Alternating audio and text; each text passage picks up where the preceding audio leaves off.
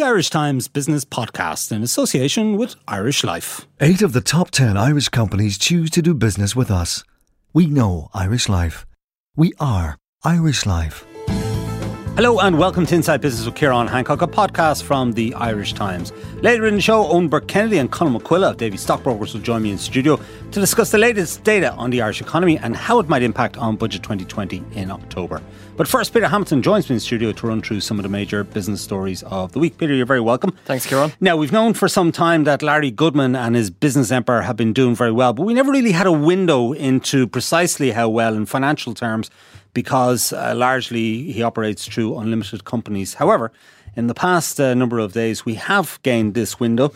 Tell us about that. That's right. 9 of his companies in this Goodman Group made a €170 million profit last year, which went largely untaxed, and I guess we'll come back to that in a moment. The 4 of these companies are based in Luxembourg, and they're based there for intergroup financial transactions, so giving loans to one another and things like that. Between those 4 companies, they produced profits of €123 million, and again paid almost no tax. So the group appears to be making increasing use of this Luxembourg arrangement, which is perfectly legal. There's no legal questions over that. Now, Peter, the Irish Farmers Association have had something to say about this, because he's one of the big meat processors in the country, isn't he? He is. He's frequently referred to as a beef baron. The Irish Farmers Association has called for an investigation into prices being paid to farmers for cattle, and its president Joe Healy said that such profits from the Goodman Group shows that he's making millions on the back of beef farmers, and he called for the government to take action. Whether that'll lead anywhere, it's difficult to know. But separately, it might also show that they're poor negotiators. Well, absolutely. Now, I suppose they will argue that that the price of beef has been continuously dropping, and with this new Mercosur trade deal that was signed over the weekend, one would have to imagine that is not good news for beef prices. And of course, Larry Goodman is one of the people who may suffer at the hands of that Mercosur trade agreement. But they're in a particularly tough spot at the moment.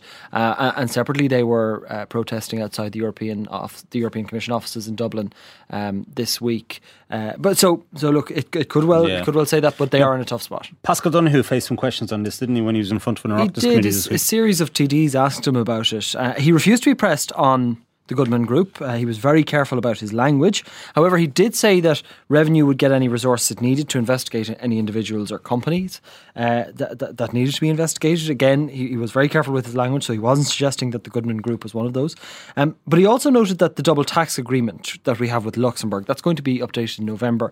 Just briefly, the double tax agreement prevents people paying tax in 2 jurisdictions. It's going to be updated through a process being led by the OECD.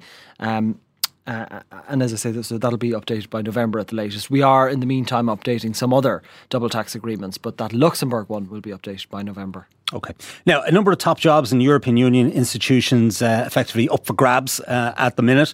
And there was a lot of horse trading going on during the week to find a new president of the European Commission and a new head of the European Central Bank. And a little bit left field, a little bit last minute, Christine Lagarde of the IMF. A senior French politician.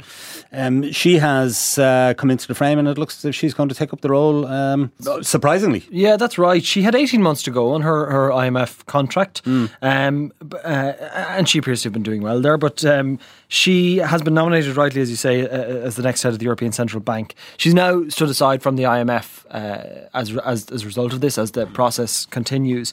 There are some interesting facets to this particular appointment. There's some Germany had its eye in this role, didn't they? They did, and as you mentioned there was horse trading that had to go on. I suppose there is some suggestion that this works for Angela Merkel and it works for President Macron. For Macron, mainly because he has a presidential election coming up in 2022, and Christine Lagarde was touted as one of the people who may have gone for that. And similarly, it works for Angela Merkel because Ursula von der Leyen is now not in the way of her preferred successor. So it works for them. What is interesting about it, however, is this notion of independence at the ECB seems to be political independence, I should say, at the ECB seems to be slightly undermined, because you have Luis de Guindos coming in as the vice president, of course a former Spanish finance minister, and Christine Lagarde, formerly a French finance minister. So that is that is an interesting. That makes the appointment all the more interesting. But there could be something a little bit more sinister behind it in terms of President Macron and his thinking towards the next election.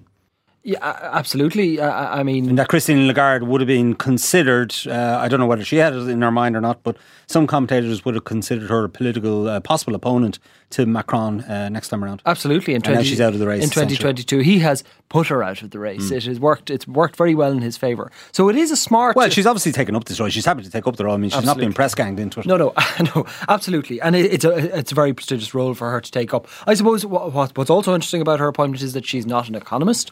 But she has other very significant skills, such as managerial roles and diplomatic skills. But because of her lack of experience in economics, that will undoubtedly increase the importance of Philip Lane's role as chief economist in the European Central Bank. Okay. Now, a lot said and by Donald Trump around tariffs, mostly in terms of the trade war with China. But he's also proposing tariffs against European countries, and Ireland, it turns out, could be among the hardest hit. That's right. Explain that to us. So there are a number of. Well, first of all, it's worth starting from the beginning, as it were. The US is planning on imposing these tariffs as a result of what it alleges to be EU aircraft subsidies on Airbus planes. So IBEC Chief Economist Gerard Brady has crunched the numbers on this, and he's come to the conclusion that Ireland is by far the most exposed on a per capita basis among the 28 European countries. And this is largely because of our whiskey exports. Exactly. So our whiskey exports, of which we export about 400 million to the US every year, they are very much exposed, and they could be in line for tariffs. We don't know what the number is yet, but they are on this list that has been put out by the US trade representative. So other things on the list are cheese, whey, olives, coffee, ham, and so we can see that he is targeting specific places. Spain is targeted for its cured meats. France and Italy for their cheeses, and us and the UK. The UK will be the hardest hit by this as a result of their Scotch whisky. So it's very clear what's being targeted here, and we could suffer, or at least rather our whisky industry could suffer. You mentioned the Mercosur deal earlier. Might there be some benefit from Irish whisky out of that? There could well be, and I think the whisky industry, well, they were slightly ambivalent, but they said that the spirits industry in general said that Brazil could be a big prize for Ireland here. Pat Rigney, the founder of the Shed Distillery, which owns and sells gunpowder, or Drumshanbo gunpowder Irish gin, they said Brazil could be a big prize here. Paraguay and Uruguay not so much, but Brazil could be a big market for them. So while they may lose in the US, there could be opportunities elsewhere. All right, and quickly we'll close with Press Up. It's a big hospitality group. It's got operations right across Dublin. People know it, Union Cafe, Elephant and Castle, Stella Cinema and so forth. They've got a number of hotels as well. They've been busy again on the hotel front. Tell us about that, Peter. Yeah, the ever-expanding Press Up. They've lodged plans to almost double the bedroom capacity in the Clarence Hotel, which is co-owned Bono and The Edge. That's right. Well, they own the building, so Press Up now have the leasehold there. And Paddy McKillen Senior. Exactly, the father of Paddy McKillen Jr., who runs the company with Matt Ryan. So they put in permission for an additional 54 bedrooms. You might remember back in the good old days there was a plan to redesign the Clarence at a cost of 150 million. That fell to the wayside as a result of the recession. So here it is again. It will be expanded over the next door Dollart, which Press Up owns, and the fit out of the rooms is expected to take about a year, pending planning permission. But continued expansion at an interesting time in the economic cycle. So it'll be interesting to see where they go. Yeah, are you a fan of their venues? I suppose Are you a customer? I'm as the spirits industry on the Mercosur deal, I'm ambivalent. Yeah. All right, I'm sure Matt Ryan and Paddy McKillen Jr. will be delighted to hear that, Peter. All right, Peter, as always, thank you for that. Thanks. And now we're going to take a short break. When we return, I'll be talking to Owen Burke-Kennedy and Colin McQuilla of Davy about the latest data on the Irish economy. Back in a few moments. Only 29% of us know how much we need to live on in retirement. Irish Life is changing that with Empower, a new approach to company pensions that helps change the way your employees think about their future. For more, go to irishlifeempower.ie or talk to your pension consultant. We know Irish Life. We are Irish Life. Irish Life Assurance PLC is regulated by the Central Bank of Ireland. All information sourced for Irish Life June 2015. Welcome back. This is Inside Business with Ciarán Hancock. Remember, you can subscribe to this podcast for free in iTunes, and it's also available on our website, irishtimes.com/podcasts. Now, preparations for Budget 2020 in October are well underway.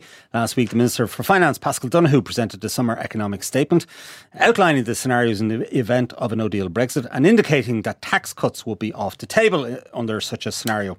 This week, MyHome.ie and Davy published data on house prices showing that the growth in prices nationally continues to soften, while asking prices year on year in Dublin might actually be in retreat. On Tuesday from the CSO, we got jobless figures, a rate of 4.5%, which many commentators take as near full employment. And Exchequer figures showed healthy returns from corporation tax, albeit with government spending in certain areas on the rise.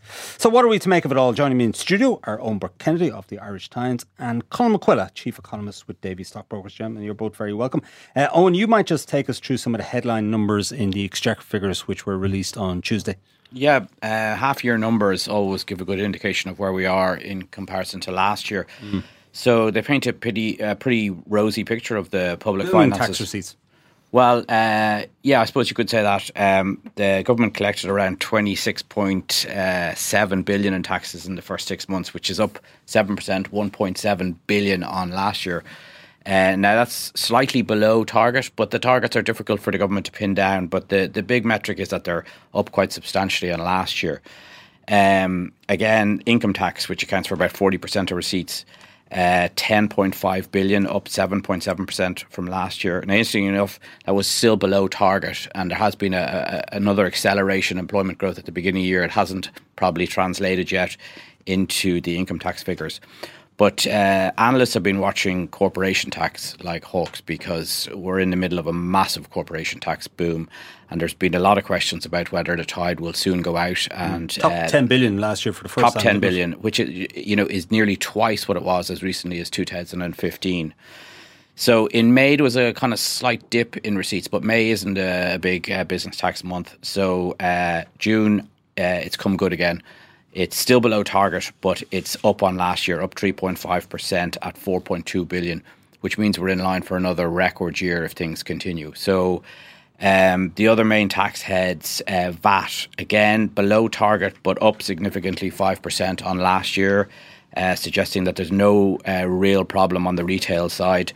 And then the other big area of tax was excise duty, which is again up on last year. So at the moment... Yeah, there are also increases on the spending side. Walk us through those. Yeah, the increase on the spending side, I'll just get the overall spending figure is total voted expenditure is 25 billion, which is up 6% year on year, but still inside the government's budget. Now, everyone's looking at the health side of this, and there's a sort of dispute now about what level of accounting we should actually follow. The government's Exchequer figures puts health spending at 8.4 billion for the 6 months inside budget. Now that comes about amid reports that there was a big overspend in May, and in a separate set of figures, the health spending seems to be a little bit nearer its ceiling than it is in these figures. So the Exchequer returns paint a reasonably okay picture of health, but on the HSE accounting measures, it seems to be a little bit further on. So it's difficult to know where we are at this stage, but it looks like it probably won't be as bad as last year, where there was a 600 million overrun. Yeah. Colin, what's your take on health spending? Well, it's up 8% in the first half of the year, and the plan was to have it grow by 7%. And this has happened in previous years, where apparently all the growth, this really strong growth, comes in the first half of the year, and the plan is that it kind of gets under control and is brought back in the second half, and that hasn't happened for many years. And a cynical view might be that it's deliberately done to avoid headlines about overspending. And indeed, the Irish Times had a very nice leak, it appears, from the Department of Expenditure and Reform, saying that they didn't believe the profile for health spending either. So I suspect by the end of the year, the 8% growth that's on the first half will be probably repeated, if anything, in the second half. And that will have an extra little bit of growth. But ultimately, these extra spending increases are unplanned. 8% is an enormous increase, and there appears to be no slowdown in health spending. So, I really ask serious questions about the ability of the government to control expenditure. And remember, the plan for next year is that overall current expenditure will only grow by 2.5%, which is a very, very small increase. And we'll see what happens at the budget. Paschal Donohoe has this nickname, Prudent Pascal. Does it ring hollow to a degree when you think of the overruns in the National Children's Hospital? The National Broadband Plan, the prices of that seems to be out of control. We had the Irish Water debacle some years ago. Well, I don't think budget 2019 had a 6% increase in overall expenditure penciled in. I don't think you can consider that to be prudent. I understand the Minister has a lot of political constraints. We all remember the extraordinary noise that was made last year when he considered increasing the VAT rate on tourism. So I suppose we live in an era when the Minister changes the budget. Anyone who's sort of adversely affected not only says they're financially worse off, but take to social media to say that their self-esteem is being affected as well. So in this era, it seems very, very difficult. You need to ask yourself, is it going, can we politically run substantial surpluses? Are we going to run surpluses of 1-2 billion per annum to help get the debt ratio down? Certainly the Central Bank and others believe that at around 105% gross national income, there's a lot more work to do. And of course, then we got the sort of threats of Brexit, global corporation tax changes. I think if it was me, I certainly would prefer to run more substantial deficits or surpluses. Many other voices have said that too. Implementing that politically is much more difficult. Yeah, sure. Now, in the summer economic statement, the government said that they would have 700 million to spend on new measures in the October budget and would run a surplus of 0.4% of GDP in 2020 if there's an orderly Brexit. In the event of a no-deal Brexit, that surplus would turn into a deficit in the region of 0.5% to 1.5% of GDP next year. And there could be up to 50,000 jobs at risk of a no-deal Brexit. And of course, we have the hustings going on in the Conservative leadership campaign. And both Boris Johnson and Jeremy Hunt are saying that, if we're out by October 31st and if there needs to be a no-deal, we'll follow that path.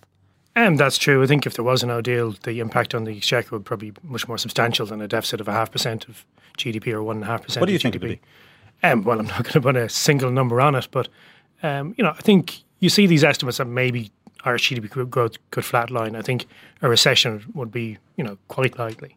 The kind of estimates that are out there based on macroeconomic models where you put tariffs in there and you say, what that might do to Irish exports but really the impact could be much more severe. The housing market in Britain falling over, falls in asset prices that kind of lead companies to press or to cut back on investment spending and employment.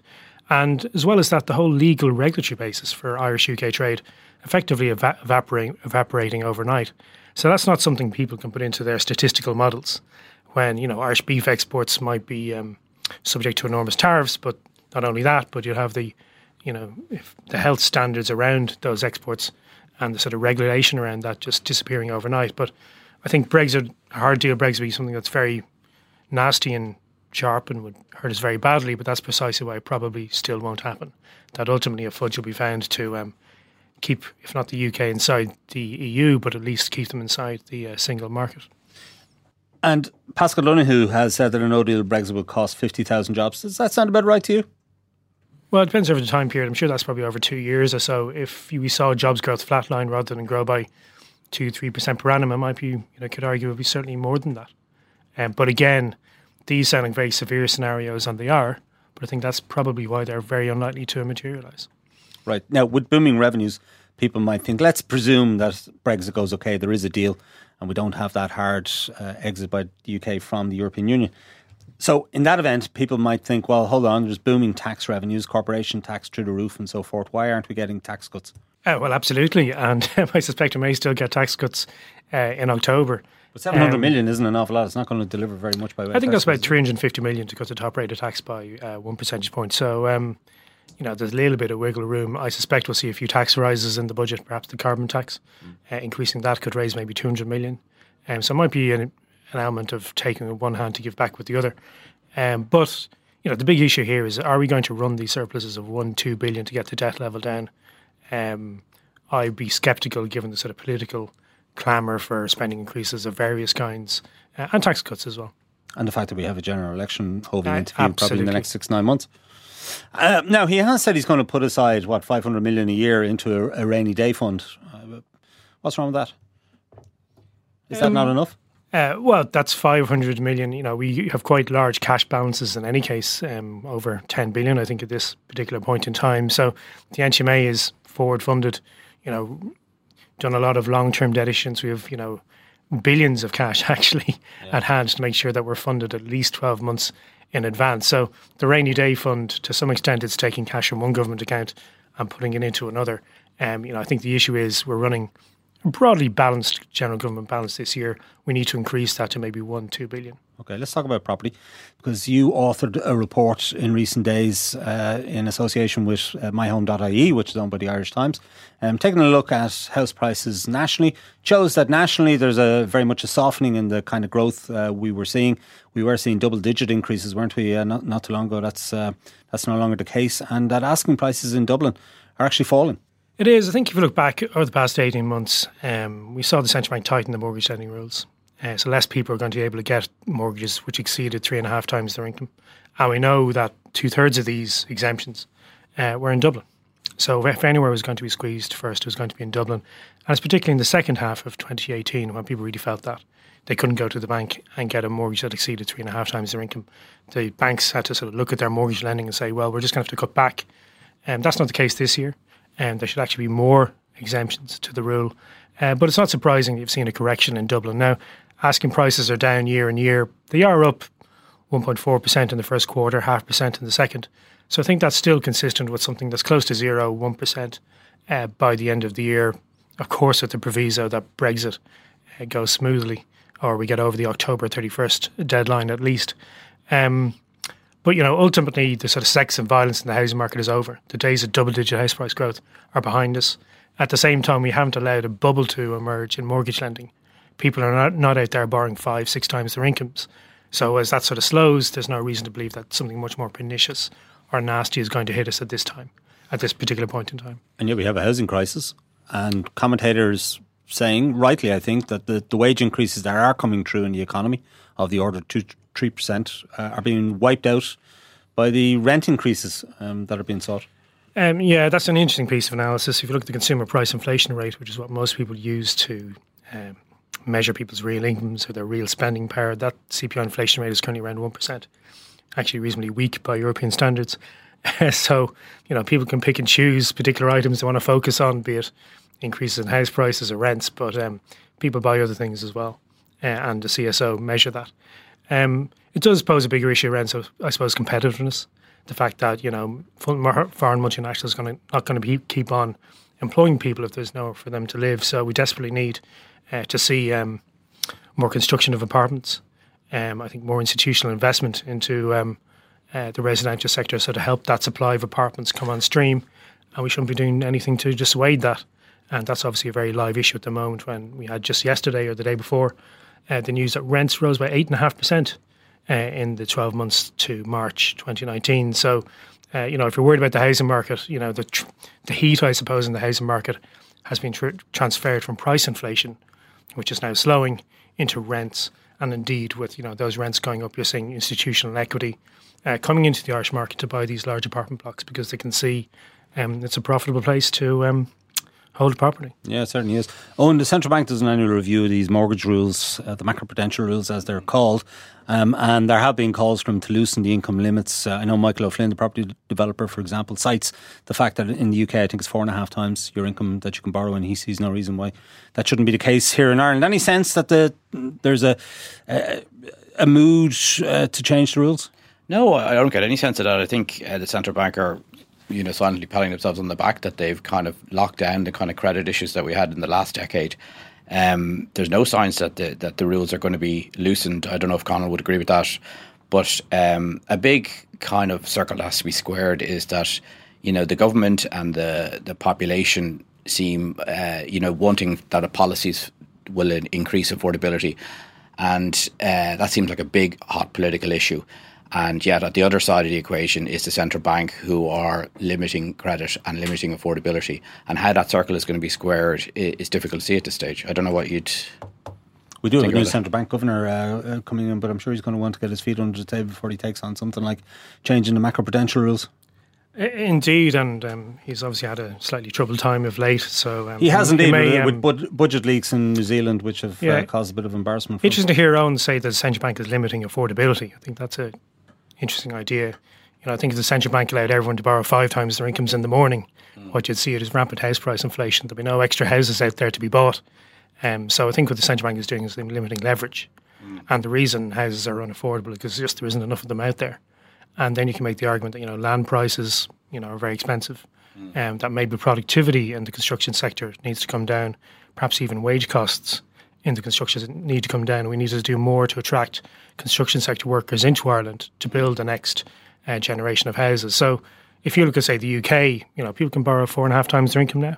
They used to limit that to about 3 times in the 1980s. And what we saw in the 1980s is that the UK actually built more houses in the 1970s and the 1980s than it's done over the past 15, 20 years. So look, it must be very frustrating for people who are out there and they can see a house worth €350,000 in Dublin and they're saying if they could only borrow a little bit more, they could afford that house. But they need to remember everyone else in the queue would also be able to borrow more. And what would happen is that the price they are goes limiting purchasing, maybe is a better way of saying it, and perhaps limiting people getting on the housing ladder. So that seems to be something the government wants to encourage. And there are lots of moving parts to this, because if you look at some of these first-time houses, for example, you mentioned the institutional landlords that have come into the market over the last number of years, quite a few of them now, and they're mopping up a lot of units that would otherwise have gone towards the first-time buyer market. I can think of one example where Cairn Homes has sold some properties in City West, for example, which would have gone to the first-time buyer market, and they're now in the rental market.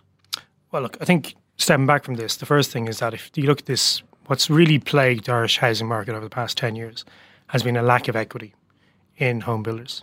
They can't finance their own development. They're going to the banks. The banks are rightly conservative, and you have this equity now coming into the market, helping to facilitate building. So in that particular case, but without the equity there, without an institutional buyer, these apartment blocks may not be built at all. Cairn Homes has loads of equity. Well, it's raised a bundle of cash from the market. That's one particular transaction. But if you look at it over the next 20 years, let's say, the population in Ireland is forecast to grow by about 18 to 23% between 2016 and 2036. That's going to require a large expansion of the private rented sector.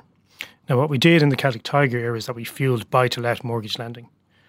So, there's two choices with expanding the private rented sector. It can be small-time investors, small-time landlords who can own the properties, or it can be institutional equity who provide a professional service and can actually encourage the supply by forward-funding builders, doing forward purchases.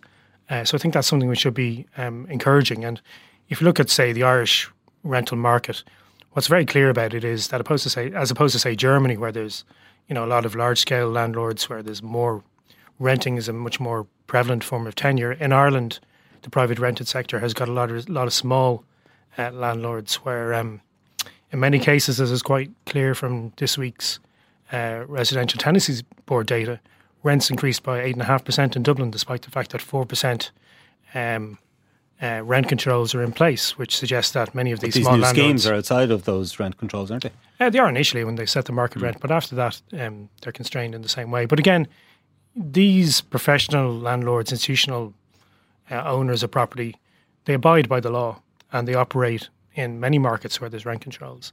What we've seen in Ireland over the past 2 years is that it's the small-time landlords who are finding ways to circumvent the rules. So let's say Guy Res Reid, for example, reported in its annual results that increased its average rent by 3.7% last year. Well, in Dublin, rents increased through 2018 by 8%.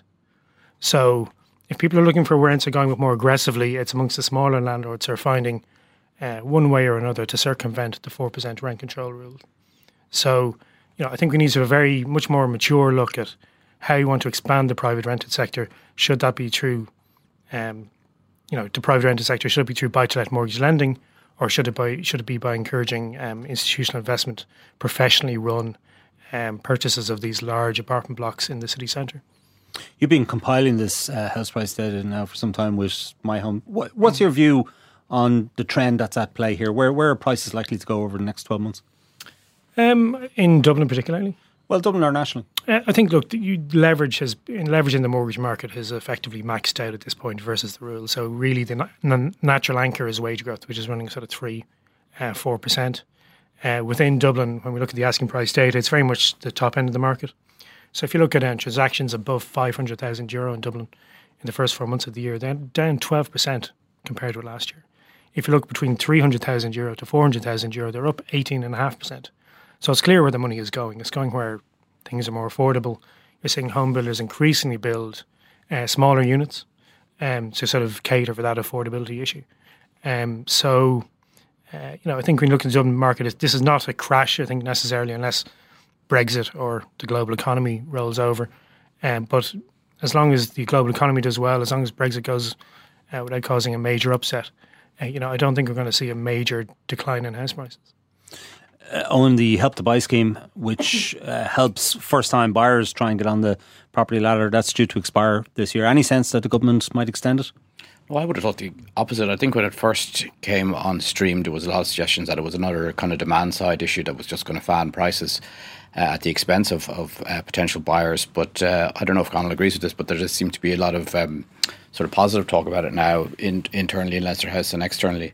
So I would say it's likely to be extended. I think I'd agree with that entirely. Yeah. It's coming into an election year, taking a grant away from home buyers who sort of see it as facilitating them buying homes is not a particular vote winner. So I suspect it will be retained one way or the other. There's been a lot of speculation that supply of homes won't really be able to exceed 25,000. I don't know what Conall thinks of that and where the supply issue will meet price and what's the effect. I think that's uncertain. We don't know, but there is definitely a capacity constraint coming up. So if you look at, say, apartment planning permissions, about 10,000 units granted permission over the last 12 months. I think there's no way they'll be built versus the 2,000 that were completed last year. And what's probably happening is that, again, you have developers looking at institutional equity that are as willing to fund these developments, but perhaps the developers don't have that track record of delivery to partner up with sort of a very professional outside fund which is looking to invest, and with the counterparty risk, making that transaction work may be very, very difficult. And of course, underlying that is the fact that there's just a lack of construction workers. I think the capacity constraints, we'll see where they go.